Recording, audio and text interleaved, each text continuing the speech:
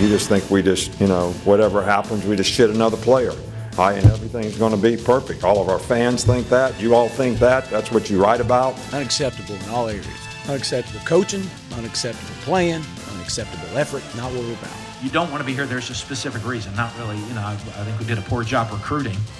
If guys are coming in and immediately walking out the door because it was something different than what they thought it would be. We lied to them during recruiting, or we sold them on a dream that wasn't true. Like I said, coach our kids to do the right thing and play with poise, play with confidence, play with dignity, play with class.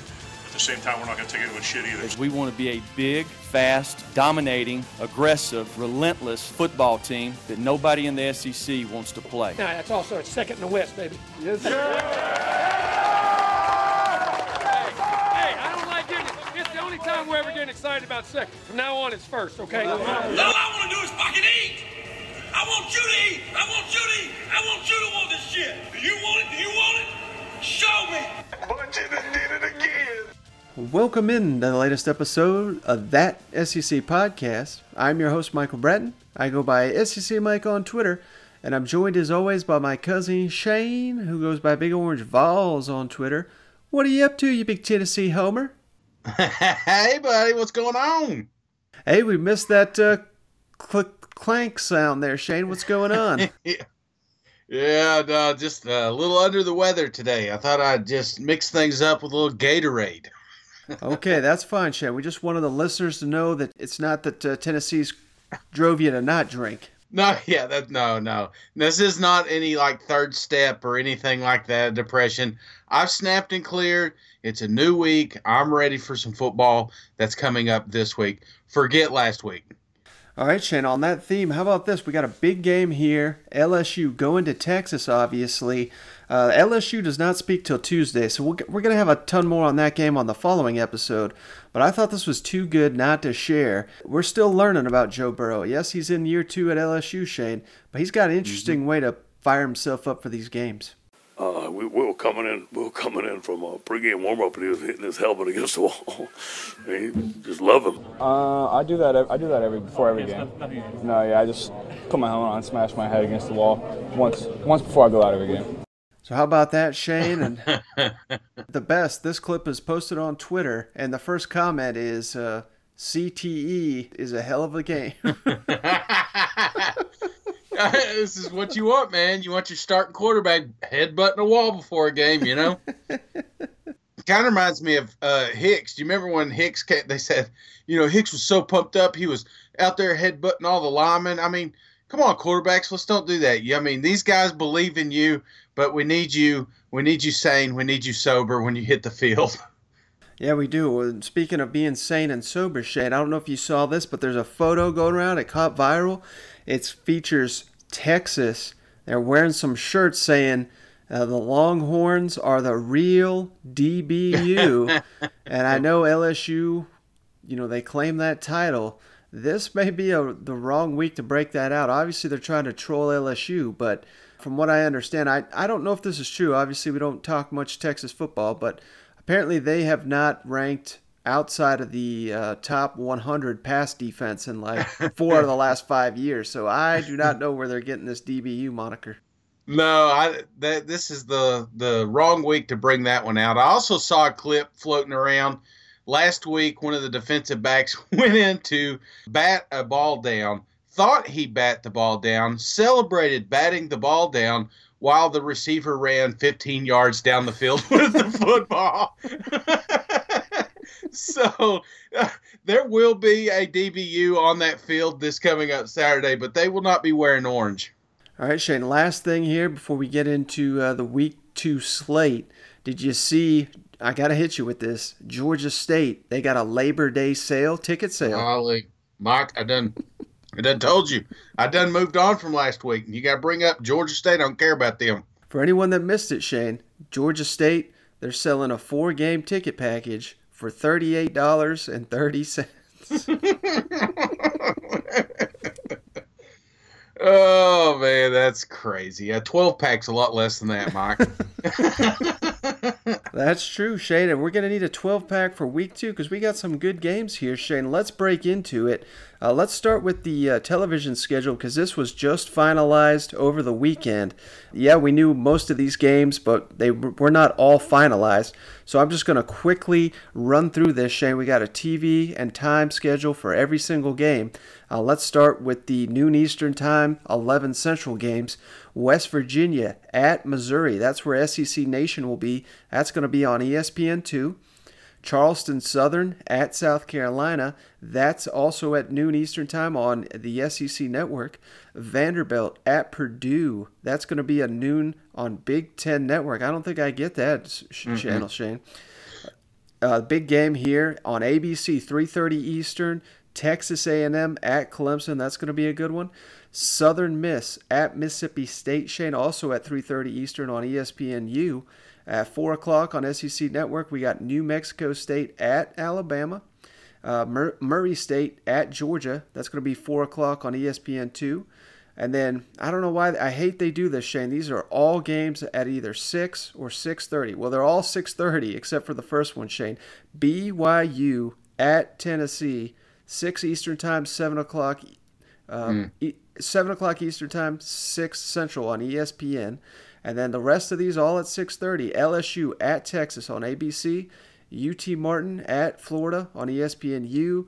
Tulane at Auburn, ESPN2. And then Eastern Michigan at Kentucky on SEC Network. And also on the SEC Network, must be the alternate here, Arkansas at Ole Miss. Man, I just hate when they load up the evening with 5-6 games here. You can't even watch them all. Yeah, no, I like the way it was set up this week. It felt like there was like 3 games going on, and it's difficult to watch 3 games at one time, but it's a lot easier to manage than 7 games at one time. Yeah, I have no idea why they do it like this, Shane, but it won't be a problem when there's much more SEC in-conference play. So, I'm never going to complain about too much football, but it just sucks that I have to go back and spend all Sunday and Monday to try to recap what happened here. But because I didn't catch that. So the Texas A&M game's the CBS game, right? No, there's no CBS game this week. The first CBS game is next week's Alabama at South Carolina, week 3. Gary, getting a long summer, ain't he? So what we have here is 2 ABC prime times. Obviously, Texas A&M at Clemson, and then a few hours later, they're LSU at Texas. So the big games, if you just want to watch those, you're not going to miss any. You're not going to miss either one of them, but you're going to miss some good SEC football otherwise, unless you got, like I've got 4 TV set up, but it's incredibly hard to watch 4 games at once, I think. Dude, I was just trying to watch 2 last week, and I couldn't do it, So kudos to you, sir, with your 4 TV magic. All right, Shade. So for listeners that are new this season, probably our favorite game here. We typically try to do this on Sunday evening, but yesterday's show was just so jam-packed we couldn't fit it in. We like to play a little game called Guess the Opening Lines, Shane. So obviously the opening lines, most people already know them, but we're going to break them down here in just a second. But what this game is, Shane and I talk amongst each other off air. He tries to guess all the opening lines, and I do the same, and then we just try to see who comes closer to the actual opening line.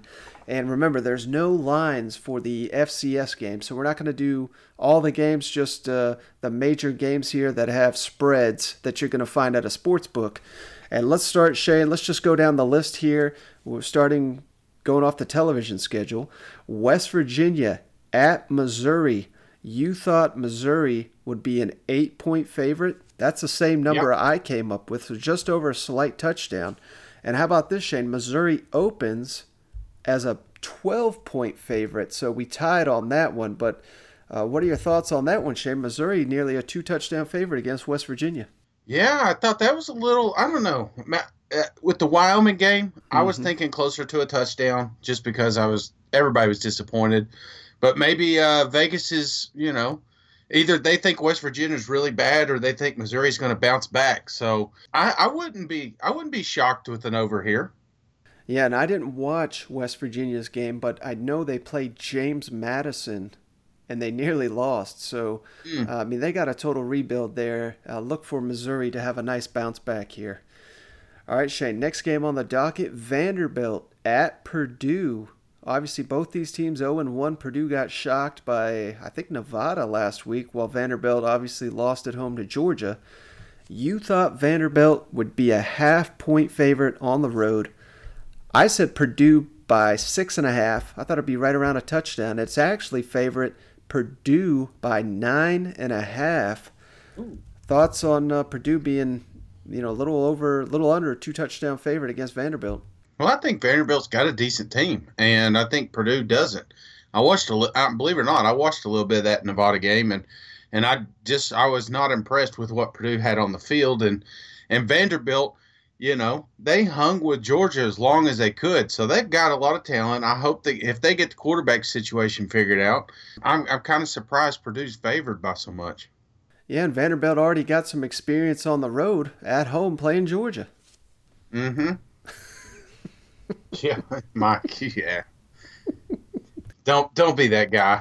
All right, Shane. Next game on the docket here: Southern Miss at Mississippi State. You thought it'd be a 13.5-point favorite, advantage Mississippi State. I said minus 13, so we were right on there. And it turns out Mississippi State, Shane, how about this? 18.5-point favorite, nearly 3 touchdowns. So you win that one. What gave you the confidence to think that Mississippi State would be such a big favorite in this one? Just the fact it's Southern Miss, and Touchdown Tommy's going to have another week under his belt. I think things are going good. So, yeah, that's kind of what I was leaning more toward. I think they'll have better team chemistry going into this week. Mm-hmm. And don't forget, Shane, this could be an interesting game just for the fact that Southern Miss probably loaded with a lot of in-state talent that wishes they would have got that Mississippi State offer. And, they'll have something to play for here in Starkville next week, I think. That's true. And big game here, Shane, Texas A&M at Clemson. You thought Clemson would be favored by 16.5. I said Clemson by 20. And that's pretty much what it was, Shane. It opened at Clemson, 19.5-point favorite. Thoughts on the number one team in the nation being nearly a 3-touchdown favorite to a team that nearly knocked them off last year? Well, I think Texas A&M's better this year. I think their defense actually looked pretty good. And, again, we're going with the Texas State comparison, but they were in the right place at the right time. So if they keep that fundamental football going into this week, 3 touchdowns, that's a lot of scores, Mike. Mm-hmm. Well, speaking of a large spread here, Shane, you were not even close on this one, but can't blame you because who would have thought this one? New Mexico State at Alabama. You said Alabama by 29.5. I said Alabama by 45.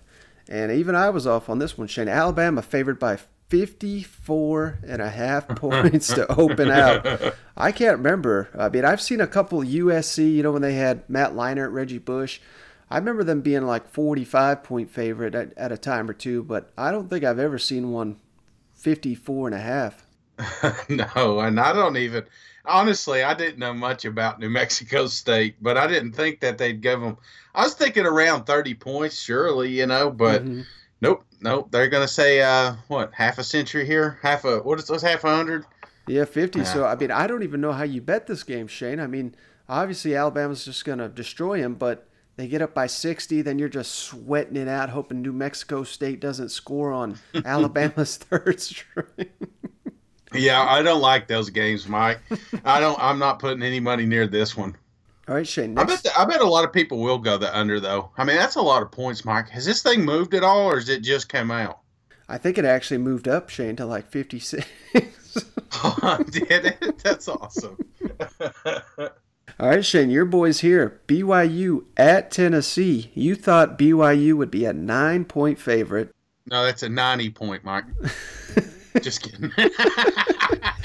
I said Tennessee would be favored by 2, and that's exactly what the opening line was. Tennessee favored by 2. How surprised were you by that opening line? Well, Mike, you got to remember, you asked me to send this over Sunday. So it was the day after, and I wasn't feeling too good that day, Mike. So I didn't think we had a snowball's chance in hell beating anybody. So the more I thought about it, this makes sense. Home field advantage is Even though I don't know how many people we're going to actually get to show this thing. Jeez. All right, Shane, next game on the docket, Tulane at Auburn. You thought Auburn would be a 26.5-point favorite.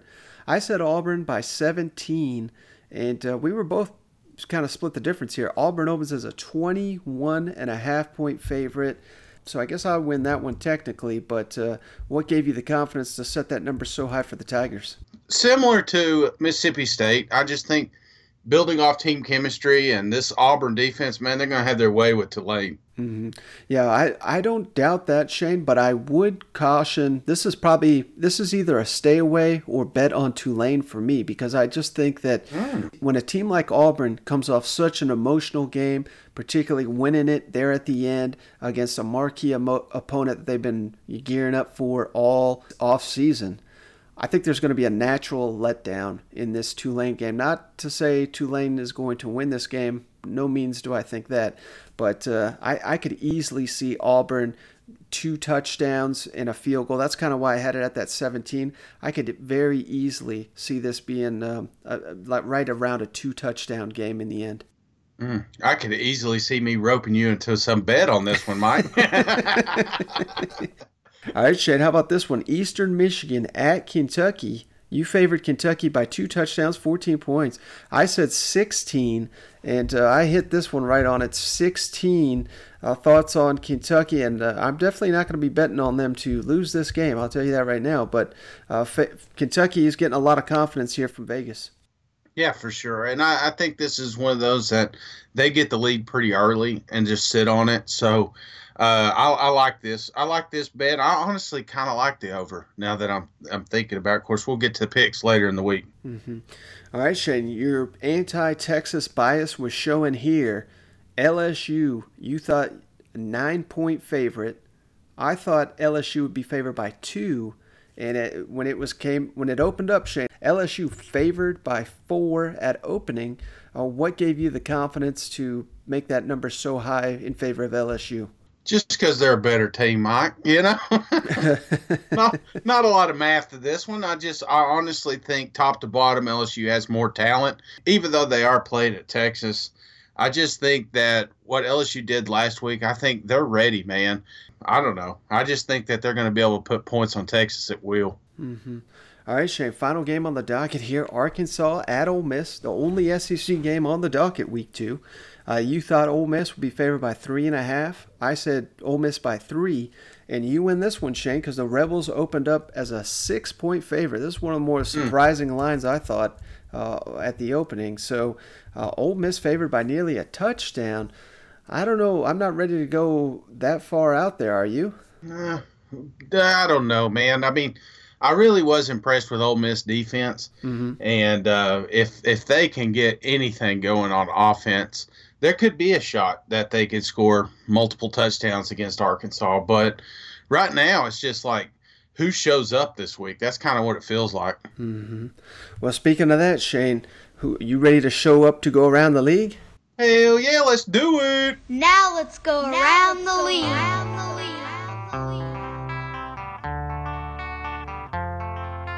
We hadn't decided how we're going to play the guys, and I wouldn't tell you if I did. So, I don't mind you asking a question, but I don't need to answer it. I'll be whistling Rocky Top by the end of the week. All our play. It's just like, right? You just hear it over and over, and like every third song, it'll roll through within the crowd noise that we play at practice. So you just you get used to it. It's a catchy tune, right? This game's gonna be a street fight. Some of you guys don't know who Kimbo Slice is. Hopefully you do. And you go back to it, man. This isn't a sanctioned fight. This is a street fight. This is the SEC. So, man, it's time. It's time to put on the hard hat, launch bail. Let's get to work. All right, Shane, so I wanted to start with some Texas A&M Clemson talk, and we're going to get to that in just a second. But we kind of had some big news here break on Monday. This was first reported by Mike Uve of WACH Fox there in Columbia. Jake Bentley, Shane, injured. And the status, some people saying broken bone. I've heard speculation that is not that serious, but sounds like Muschamp's ready to turn this thing over to the true freshman Ryan Helinski, and that may have forced Jake Bentley to kind of shut it down. I've heard that. I don't know that's to be true, so I'm just telling you what I heard, Shane. But the Ryan Helinski era officially begins. I think you were the first one that I ever heard call this, say some way, Pat Ball Brown, if he finds a way to beat South Carolina, you expected them to turn this thing over to Ryan Helinski. I think you hit the nail on the head on this one. Thoughts on the true freshman, he's going to have a week now, and then he's going to face Alabama. So I thought if they were going to make this move, it would be after Alabama, but they're making this move early, and they're citing an injury here. Mike, and I'm going to tell you, too, something about these injuries. I'm kind of a conspiracy theorist when it comes to these because it's kind of funny. Even in the NFL, like when somebody loses their job, then all of a sudden they're out with surgery, cleaning something up. Right. A lot of these guys have been playing football their whole lives. There's something wrong in everybody's body. And it may be this was something that may have gave them some swelling issues in the offseason or something that they thought they could address later. It's not. I don't think it was an immediate situation. That's kind of what it feels like. Like, okay, you're out. You've got a foot problem, so it's going to be a win-win. We'll say we're going to have surgery on your foot, clean that up, something that you need to get done anyway. Plus, this is not going to be a slap in the face when we put the freshman in. You know what I'm saying? That's kind of what it feels like. Mm-hmm. Well, to me, Shane, I think Will Muschamp, I still don't think he's on the verge of getting fired or anything. I know certainly, a very vocal part of the fan base is saying that, and they have that right because that was an inexcusable loss. But I never want to jump to conclusions here week one. What happens? I know this is certainly, I know I've been saying it in the offseason could happen. It doesn't look like it will be now. But what happens if Helinski comes out here and he lives up to the hype, and then they turn around and beat Alabama in 2 weeks? I mean, how stupid is it to be like saying Will Muschamp's on the hot seat? You know what I mean? So let's let this thing play out a little bit before we fire this coach after one game. So I'm not ready to go down that path. But it almost says to me, Shane, that Will Muschamp understands this is the first true challenge of his tenure there in South Carolina. If he doesn't get this thing turned around, he may not come back in 2020, or he may have to fire some key assistants. A lot of his defensive staff, his defense is getting shredded, Shane. And these are guys that he's been with since he came here from Auburn. He brought some of the guys over. These are the same guys that were with him there at Florida. So he's tied to these guys. I don't think he wants to get rid of them. And instead of making a knee-jerk decision and saying, hey, we got to fire this defensive coordinator in the middle of the season, I think he's kind of firing his starting quarterback here and turning it over to the talented freshman. Guys, Bentley's had every shot in the world to get this job, to get it figured out. You know what I'm saying? Mm-hmm. Take the injury out for a second. Let's say he's completely healthy.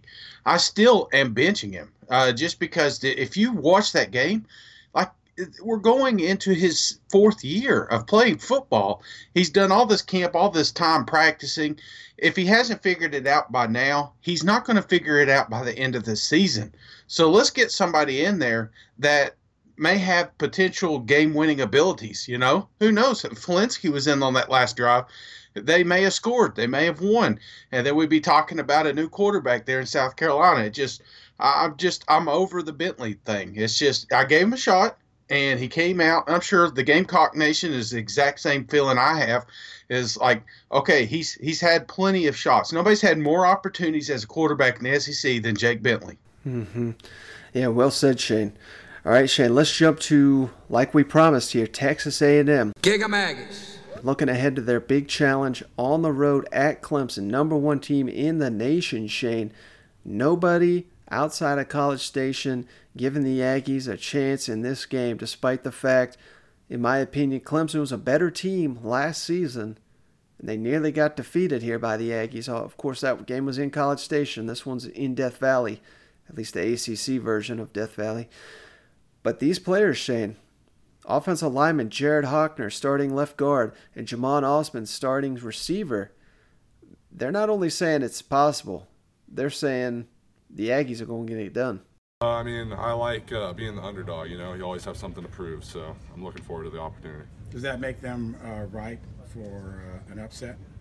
Oh, yes, it does. There will be an upset.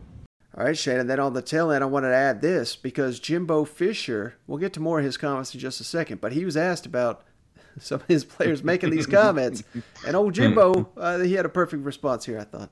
Some of your guys earlier today were making some pretty bold statements about winning the game and all, and I know that sometimes there are coaches Who did that? Well, just a couple of your guys. Well, who did that? Okay. There will be an upset on Saturday. Oh, okay. Well, And Jared better play well. That's great. It's great. Not great to have confidence. That doesn't need to be said. You always, and there's not a game you don't ever. So there was one guy that said that. Well, there's nothing wrong with being. If you're not confident that you're going to be successful, yes, but we understand the opponent, and that comes from respect for them. You have a great respect for them, but also you have to go compete. You expect, anytime you line up to play, you expect to be successful. But you understand it's a tall task. We need to play well to have that success, and that's what we have to do. We have to practice well, prepare well to be able to do those things. I'm glad they're confident, but that what Jared said doesn't need to be said. That's great, but at the same time, you got to play well. And after the first two hits of the game, that stuff all goes away anyway. Who said that? No. That was great. That's the perfect response, I think. And he's just got these guys believing, and I don't think he cares that they really. I know he's joking around here, but I don't think he cares that they think they're going to go in here and they're publicly willing to say they're going to beat Clemson.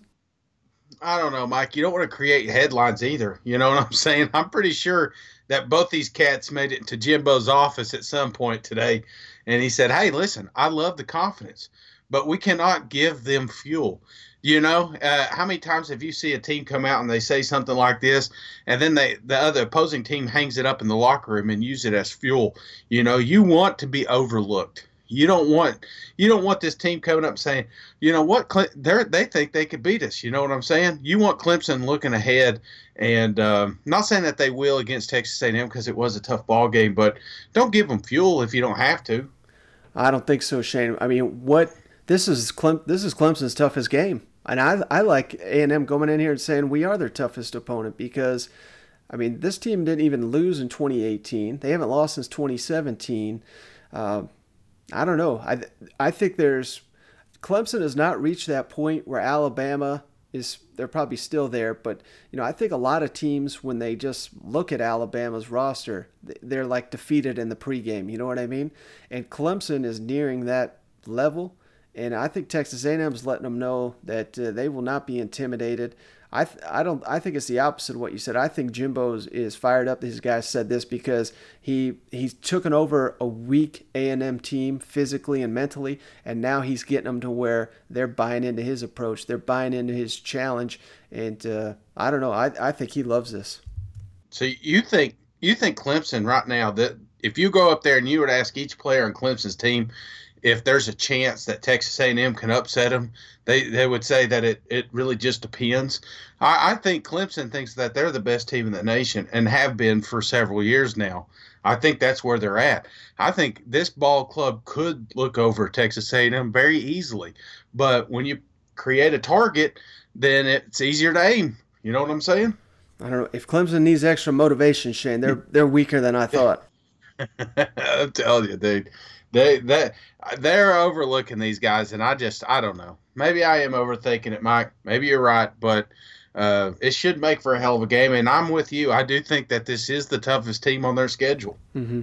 All right, Shane, let's jump here back into Jimbo Fisher because he had quite a bit to say here about Clemson. He was asked about playing in Death Valley, the ACC version of Death Valley. Obviously, former Florida State coach. He knows all about playing at Clemson. He also talked about the challenge of Clemson's offense because they are so good at both running and passing. And finally, Shane, I thought this was an important clip to add, but on the championship mentality and just treating each opponent as a nameless, faceless opponent, and how realistic that is with the number one team in the nation here on the schedule. What about your team? First time at the venue of Clemson. You've been there. What's different about that venue, and an update on Renfro? The venue, it's one of the best places to play in college football. It's Death Valley. Be loud, be a lot of orange, If you like orange, there'll be a lot of that. There'll be a lot of happy fans. They're a great fan base, tremendous fan base, classy fan base. But very loud and, hard to go play. And it's, unlike in our league, it's just like in our league, it's like the venues you're going to play in our league. And with, it's 80-some or 90,000, whatever it is. And they love their ball and they're very good and they're passionate about it, that's for sure. And it's one of the places, you've been able to say you played there when you're a player and one of the venues you've been able to coach in, you definitely want to have been to Death Valley. It's a great atmosphere in college. And Renfro will not play this game. He should be suspended one more game.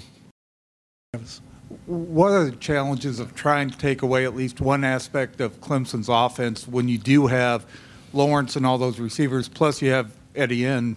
Well, that's what I'm saying. When you say you want to take all the wideouts away, they run the football, and they're very good up front, too. They protect and they can run. They're physical. And you say, okay, I want to double this guy. Well, you leave another guy wide open. I mean, that's the thing. And how you match it up, where you get it at, I think, trying to create different looks at different times. I think, you can't do the same thing. Trevor's too smart and they're too good at coaches.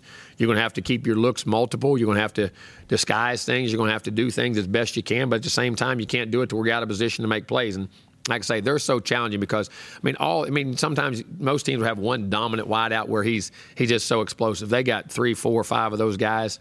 Their backs are the same way.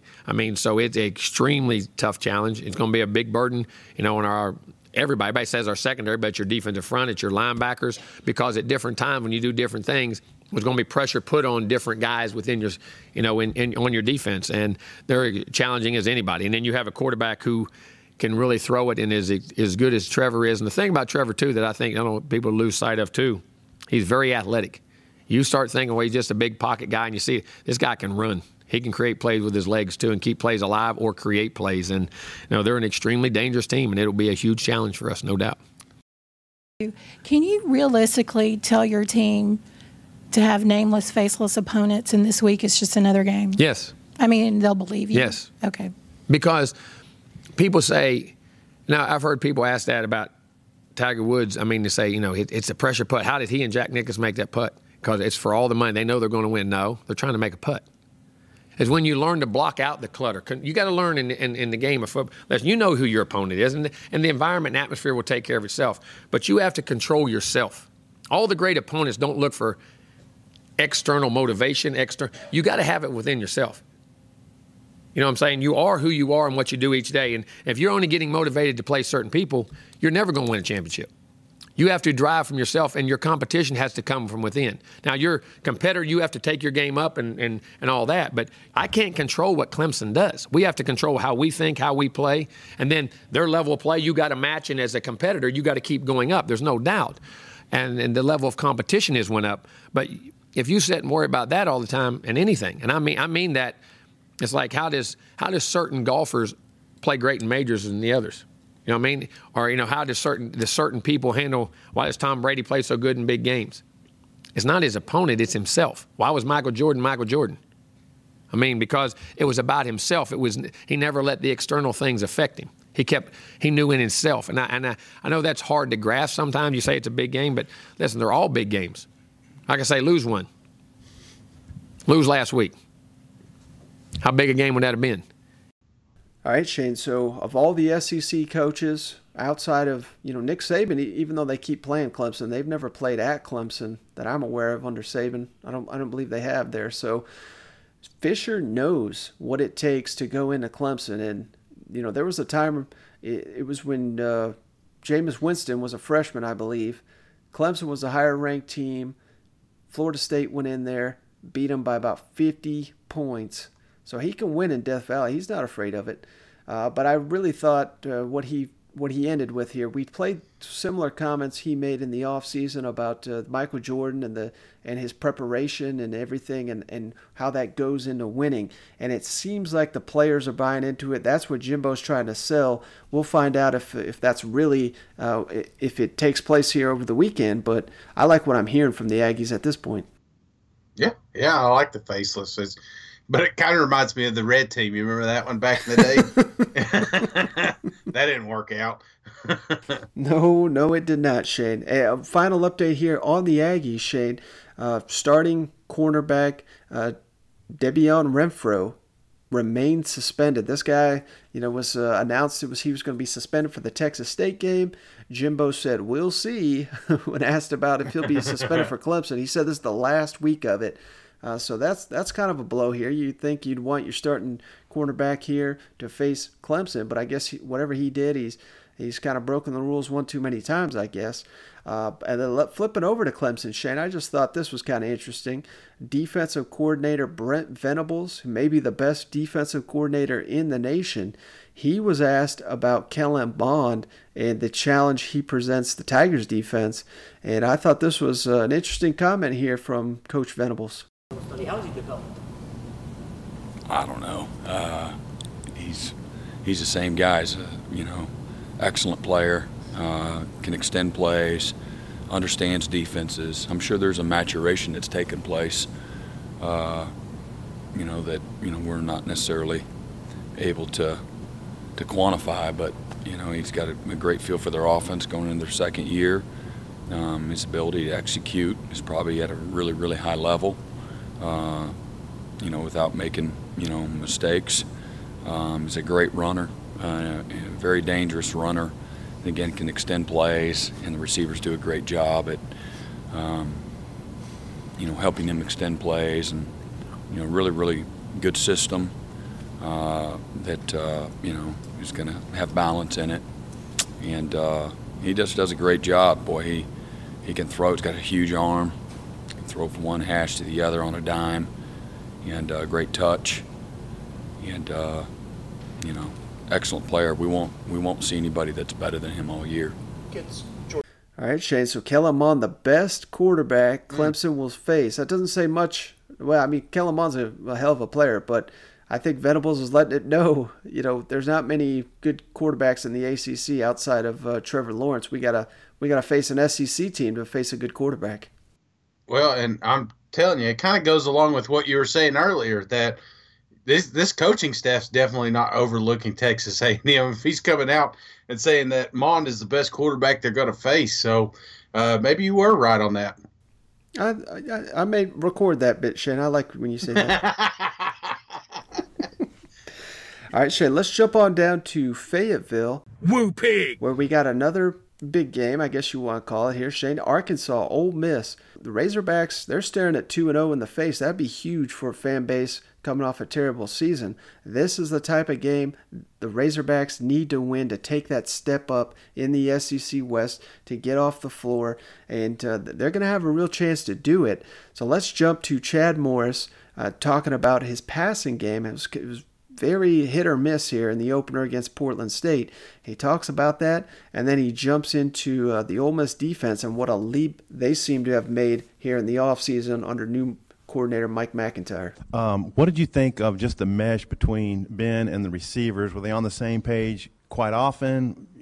And then just the execution of the offense. What did you think?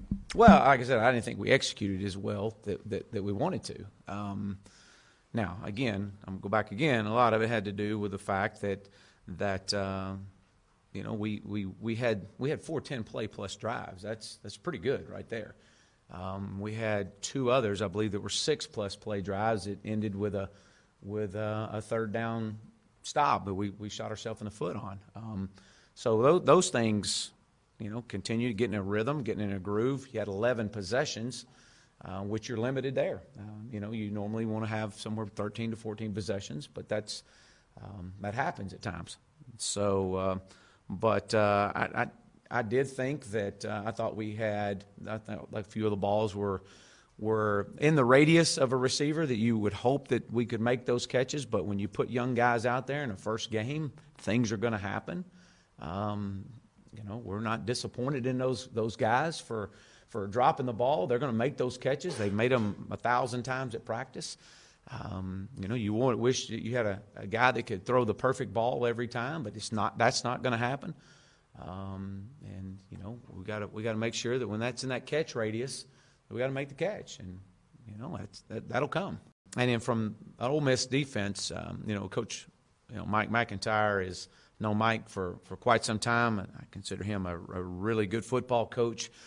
Watching them play and studying the film, those guys played exceptionally hard. They're very sound, and they played physical.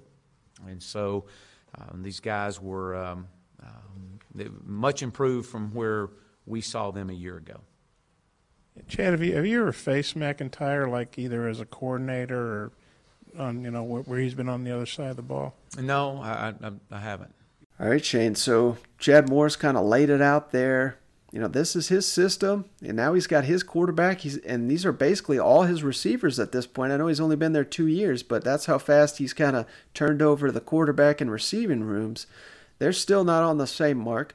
I think that's something that obviously as the season goes on will come better and better, but they're going to need that to kind of fix itself immediately here in Oxford if the Razorbacks are going to go on the road and win an SEC game, don't you think?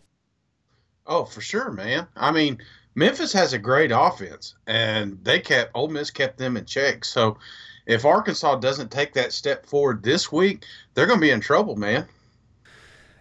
Final update here on the Razorbacks, Shane. This is some terrible news here, but starting defensive end Dorian Gerald, he is out for the season.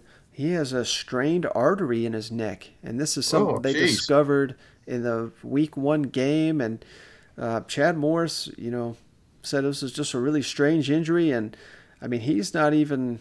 Hopefully this kid can return. He's a senior, but he can redshirt. So hopefully he returns to the field one day and is fine. But this is a serious situation. They're going to have to continue to monitor. I really like the strides John Chavis has brought to that defense. I thought the defense was the strength of the team last year. It looked like the strength again. Losing a starting defensive end going into SEC play, obviously not ideal here for the Razorbacks. No, man. I hope it gets better. Looking over to the other side of this big game, let's jump on down to Oxford. Howdy, Ole Miss. Matt Luke met with the media here on Monday, and he's already being asked, down 0-1 on the season, lost to rival Memphis, facing a must-win situation already. Here's what Coach Luke had to say about this big game, and he also talked about his quarterback, Matt Corral. Matt, it's obviously really early in the season to throw out something like must win or anything, but with this being the SEC opener after how last week worked, just how important is this Arkansas game for the team looking forward? Well, it's huge. I think it's important because it's at home, it's in the SEC. It's a big game for us. So I think continue to build defensively. Let's go work hard and get some of these young guys playing better offensively. I think schematically put them in some better spots, have them a chance to be successful. Some things to get the ball out quickly for Matt. I think we can make a big jump there. But it's obviously a huge game for us. Matt, I think in the last 4 years the Arkansas games have been decided by 10 total points. What is it about these two teams that match up so closely against one another? That's a tough one. But again, this will be a 4-quarter game. That's why our fans will be so key in this one for a young team. This is going to be a 4-quarter battle. We'll have to go win it in the fourth quarter, and it'll be huge that we have a home field advantage. Yada yada. Yeah, no, I thought obviously he was a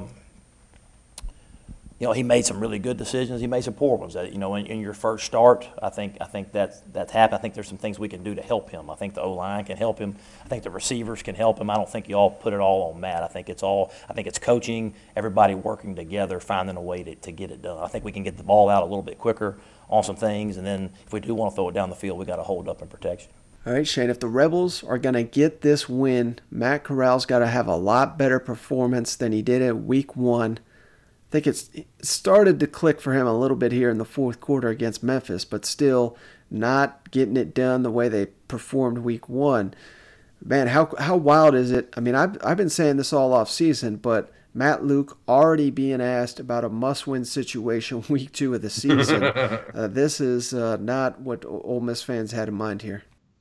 No, it's not. And I just hope that they do a little bit better scripting.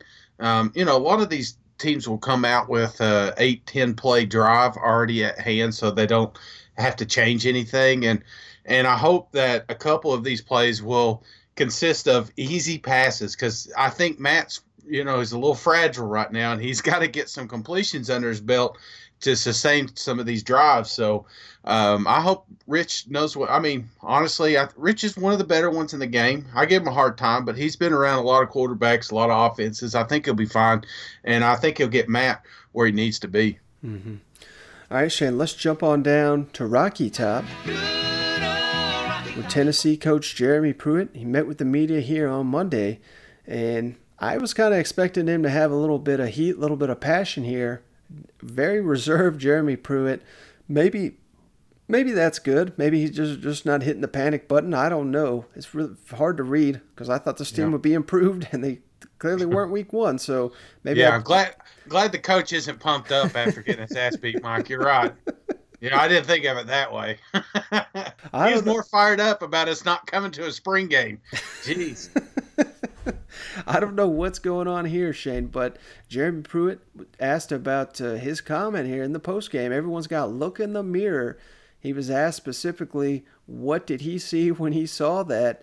He was also asked about the leadership on his team or lack thereof. And finally here, Shane, on the fans being disappointed from their performance, I want to get your thoughts on these comments. Same thing, just like I told the players, everybody in the room's got Tennessee on their chest, right? So what can we all do to improve, to be at our best? And it all starts with me. Coach, does this team have a leader? Well, there's we have some good leaders on this team. Here's the thing about leadership. It's easy to be the leader after the game, It's easy to be the leader, in a meeting before practice. But when the bullets start flying and maybe things don't go your way, that's when you need good leadership. We have plenty of guys capable of doing that, right? So I believe we have good leaders on this team. And we have a lot of guys that are younger that they respond to the leadership. There's no secret to why we lost this game. Okay, I said it after the game. They done a better job coaching than we did. They executed better than we did. It's not because we lack leadership. It's not because we lack effort. It's because we lack execution. They executed better than we did. We turned the ball over 5 times and only got 1 turnover, so it's hard to beat anybody that way. But as far as to the fans who might be disappointed after week 1, what would be your message to them about how you're going to approach the rest of the season? Well, I hope they are disappointed because I know everybody in this building is disappointed. For us, we got to go back and go to work. We got to go back and practice the right way, work on creating the right habits. Again, I'll say it again, we're young and inexperienced, and we've got to continue to grow. The most you improve is from the first week to the second week. We got a great opportunity starting today to do that. And if we're made the right way, and I'm talking about what's inside of us, about wanting to go back and having a little bit of pride about who you represent and who you play for. You go back and you dig a little deeper and try a little harder and maybe watch a little more film here or do a little extra in the weight room or whatever it is. You look in the mirror, figure out what we got to do, each and every one of us, to get better, and that's what we've got to do in this building. All right, Shane. So once again, I'm not really sure what to take away from much of this, but at least he's not, he's putting the blame on himself. I guess you can only do that so many times before fans get tired of hearing that. But, he's not throwing anyone else under the bus at this time. That's about the only positive thing I could say about what we've seen from Jeremy Pruitt so far. Well, he doesn't have to hope we're disappointed. I'll go ahead and let you know that we are. The thing that really stood out to me, though, was the team leadership, and maybe I was wrong on this. I pumped up Juwan Jennings and some of these other players on the team as alpha dogs. And, when you watch a game and there is just no emotion, they're dragging, they're walking, they're jogging to a play. I've seen several highlights come out of this game, and I saw a lot of that. Mm-hmm. A lot of that has to do with on-field leadership, and maybe we don't have that, man. Yeah, it certainly didn't show week 1, but I think this is where you're going to see it, Shane. If they cave against BYU, obviously that question will be answered immediately. But if they come back strong, I mean, this is the game everyone had circled, not the Georgia State game, the Week 2 BYU game. So I still think they could have, I don't know if you want to say save the season, but this really sets the tone. This is the biggest game of the Jeremy Pruitt era in my mind. I know the Florida game last year was huge. Obviously got the big wins there against Auburn and Kentucky. But now, because of this upset, this is the biggest game. And we're going to find out a lot about this team. We're going to find out a lot about this coach Week 2.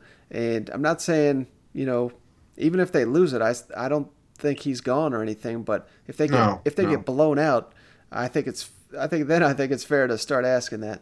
Yeah, no, and I think you're right, man. I think this is a big game. This is a bounce-back game, a game you should win, a game you're favored to win.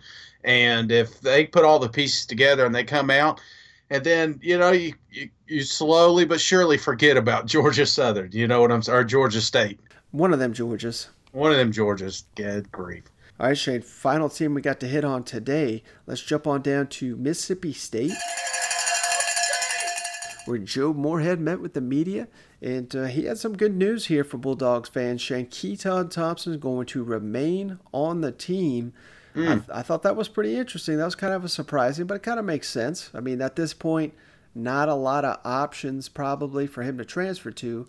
He can stay. He can essentially redshirt if need be, and then be potentially a graduate transfer by the end of the season. I think that's kind of the smarter play.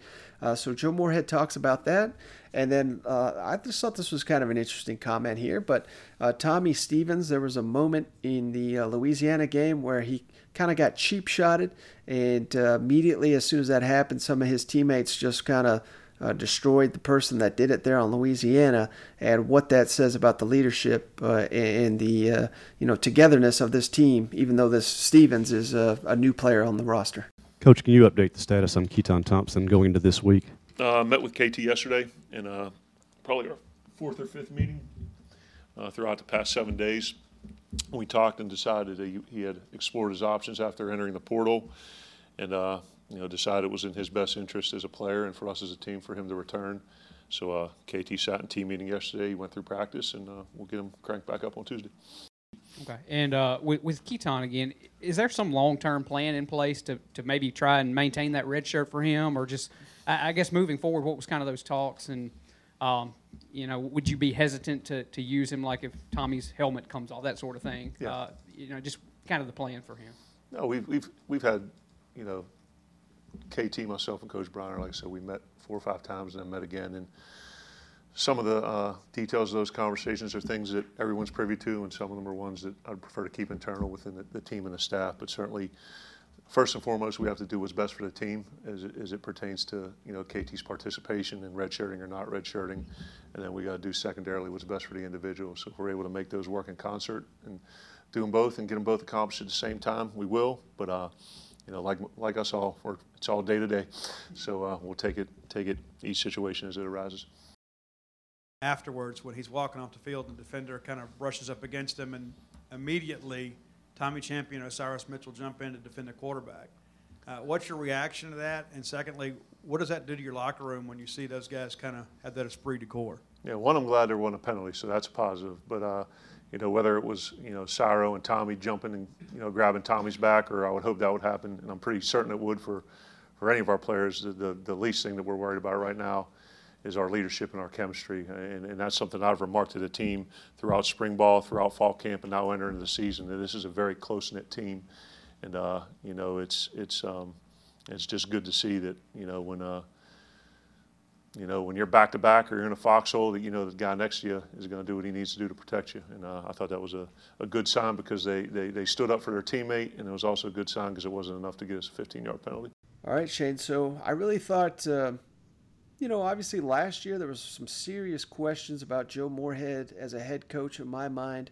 And on his offense there at Mississippi State never really got going consistently. But now we're starting to see, with a quarterback that understands the system, that can run it, I feel like those questions are being answered. And now that we see that his team is together and it seems to be firing on all cylinders, it gives me a lot more confidence that this guy knows what he's doing, not only as a play caller, but just as someone that can run this Mississippi State program moving forward. Yeah. And The thing about the helping your quarterback out, I mean, that's just lineman mentality. That's lineman 101. All summer, no one was allowed to touch that guy. He was wearing a red jersey. Anybody got near him, you got in trouble. You know what I'm saying? So then when you're in a game and you see somebody hit your quarterback, first response is to take care of that situation. So that's just that's just the big boys being big boys, and this is what you like to see. I was afraid that a lot of people were going to be really attached to Keaton in this situation. And then how do they handle – I mean, when things are bad, do they lean harder on Tommy than they would Keaton if he was back there? So, when you see just something stupid like this, if the linemen really loved Keaton or KT, they like to call him, if they liked him more than they did Tommy, and then he saw a situation like this and they didn't respect Tommy, you would not have seen them attack this defender, So I thought that was pretty cool. It just lets you know where that locker room's at right now. That's another thing I wanted to hit on. I'm glad you brought up Keaton, because how many times have we seen it, Shane, where once these situations are played out, I certainly don't hold it against Keaton if, I don't want to say he's got any ill will towards Joe Moorhead, but it just doesn't seem like this staff has a ton of confidence in Keaton Thompson, despite the fact that when he's been called into action, he's looked pretty good to me. He's looked a lot better than a lot of these quarterbacks that we watch on a week-in, week-out basis. Mm-hmm. So there's plenty of reason for him to kind of just want to bail out of this situation. But I just think it says a lot of Joe Moorhead for, like he said, I believe he met with Keaton 2 or 3 times after he decided to jump into the portal.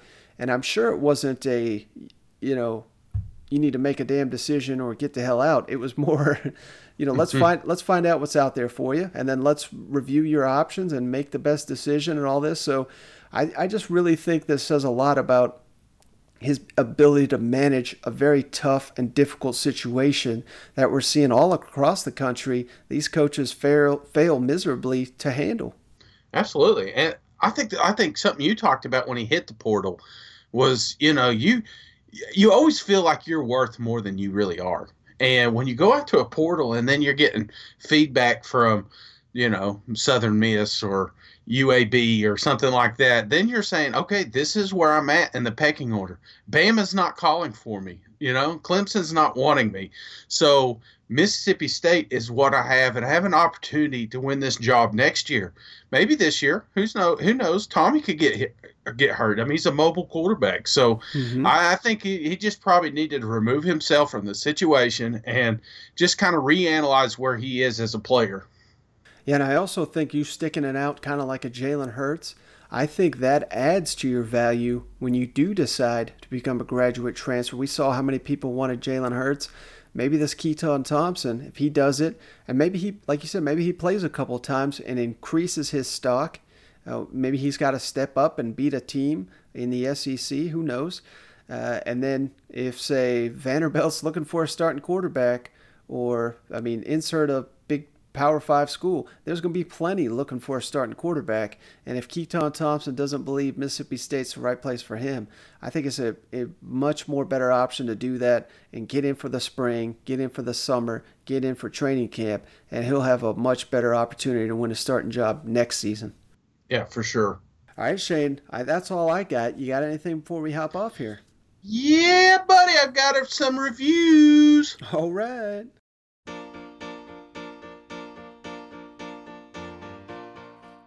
All right, I appreciate everybody taking the time to give us a rating review on iTunes. It really does help us out a lot, especially those 5-star reviews, those guys that and girls that took that extra step to give us a 5-star rating. We'd like to read those out. The first one here comes from T.S. Shifuro. Go Cox, 5-star. Great to hear an SEC podcast that actually talks about us lowly Gamecocks for at least a little bit. Keep up the good work. Thank you, Furo. Yeah, we really appreciate it. Thanks for the review. This next one comes from Dog180. Great show, 5-star. After stealing my daughter's phone to leave a second review, now I had to create a second account to cancel out the jackass who left a 1-star review. Keep up the great work, guys. And keep finding ways to leave multiple reviews. Go Dogs, Dog 180. I appreciate the hustle, my man. That's true fandom right there. We appreciate all the double reviews. Those are awesome. Doubly awesome.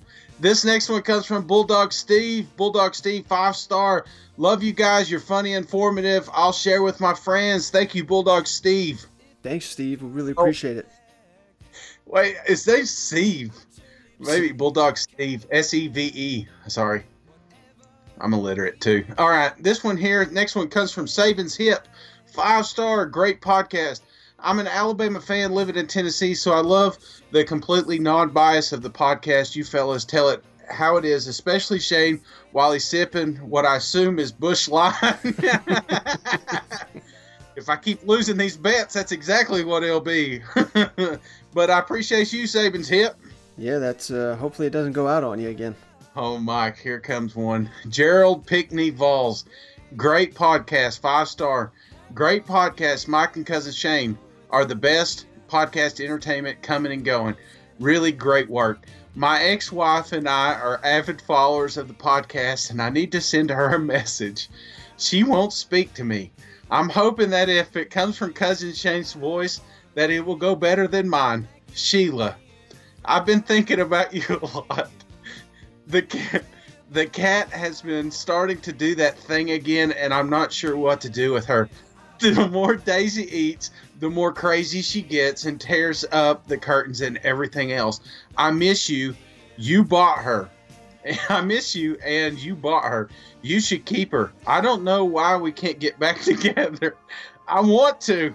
I forgive you. My heart is healed, and I'm ready for commitment. But if we can't, the cat should be yours. If you cut your hair... Man, you can't laugh your ass off through this guy's heartfelt message. Oh, no. If you cut your hair, I'll love you again. I still remember our summer and what we did at the furniture store. Please message me back. It'd be good to hear from you, Gerald. Gerald, I appreciate you. And I hope that review is real, and I hope we fix a marriage, Shane, with our podcast. That would be something. Or at least do something with Daisy there. All right, next one comes with Lenny Boy 90.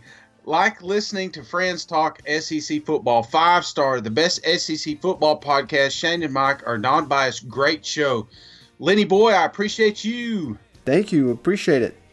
This next one comes from Knox Vegas, the best podcast out there. 5-star, great show. Keep up the good work. Knox Vegas, I appreciate you. Yes, sir. We appreciate all our reviews. All right, next one comes from Lanny Bennett. Love it, y'all. 5-star. I love Georgia and SEC football, and I moved to Illinois. I don't know any SEC fans here, so I can get a little homesick. For football talk. Listening to this podcast makes me feel at home and keeps me up to date on all the news. I'm so happy to have y'all. The show is great, and I love how y'all joke around as well. Keep it up, y'all. Thank you, Laney. Appreciate you.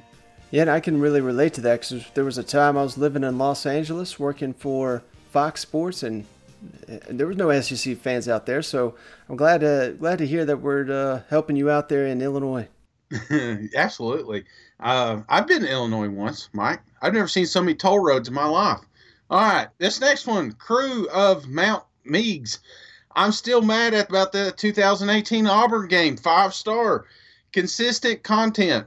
Fairly unbiased. I crack beers with Big Orange Vols when I hit play, mostly because I hate them dirty Bamas. Just as much as the Vols fans. But I live with them, so I'm pretty sure I hate them more. So, crew, I appreciate you. Whoa, that's a wild one. We appreciate it though. Absolutely. All that hatred, but I love the 5-star. Mm-hmm. Appreciate that. All right, this one here, Maggie 91691. Hey, buddy, 5-star. My husband is forcing me to write this review. 5 stars, go Dogs. That's awesome. Maggie husband, what? That's some effort right there. Nice hustle. Last but not least, Mike, Justin Kapow. Great dynamic, 5-star. Guys, such a great job on this show. I love it, and thanks so much for the emergency show. I was laughing so much listening to it.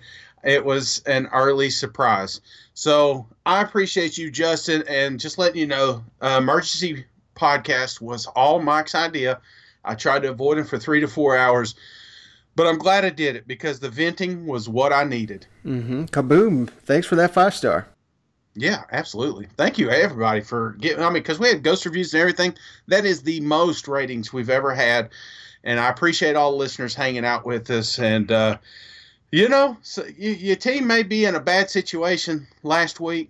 Your team may be in a great situation coming into this week. But week 1 is behind us. Week 2 is ahead of us. We got a lot of good things happening. South Carolina, you're down. You lost, okay? But now you've got a new quarterback, and he may be the one. He may be the new golden goose. We don't know that. You know what I'm saying? Yeah, you never know till they hit the field. Absolutely. We got the Vols play. We got redemption against the Mormons. We got Arkansas. I mean, you can make a voice for yourself by beating the Ole Miss going 2-0. I mean, there's so many storylines across the nation this week. I'm just pumped up, Mike. I'm glad football's still here, and week 2 should be even better than week 1. And final update, Shane. This just got tweeted out. I just want to read this because I think this backs up my point. Talking about this Texas A&M Clemson game. This is from Daylon Mack, former defensive tackle last year for the Aggies, now in the NFL. This is exactly what he says here, Shane. Jimbo told us we had the better team last year when we played Clemson. At that point in time, we didn't believe him until the game ended. This time, they are going in believing it from the jump. Let's go, Aggies. I love this attitude. I don't know, Shane. I got a strange feeling here. We're gonna have another classic game here in Clemson. I can't wait for it. And I'll be waving that SEC flag if Texas A&M goes in there and stomps the ACC's best team. And just a little behind the scenes, when Mike is right about something, he texts me nonstop about it. So I'll wake up tomorrow and I'll have a 2 o'clock in the morning text that he saw from a tweet last week, just solidifying what he's saying about this game coming up this week. That's who Mike, he never stops. And I appreciate you for that, Mike. On that note, Shane, let's get out of here. Thank you for joining me. As always, thank you, everyone, for tuning in. We'll catch you on the next one. All right. See you guys. Go Vols.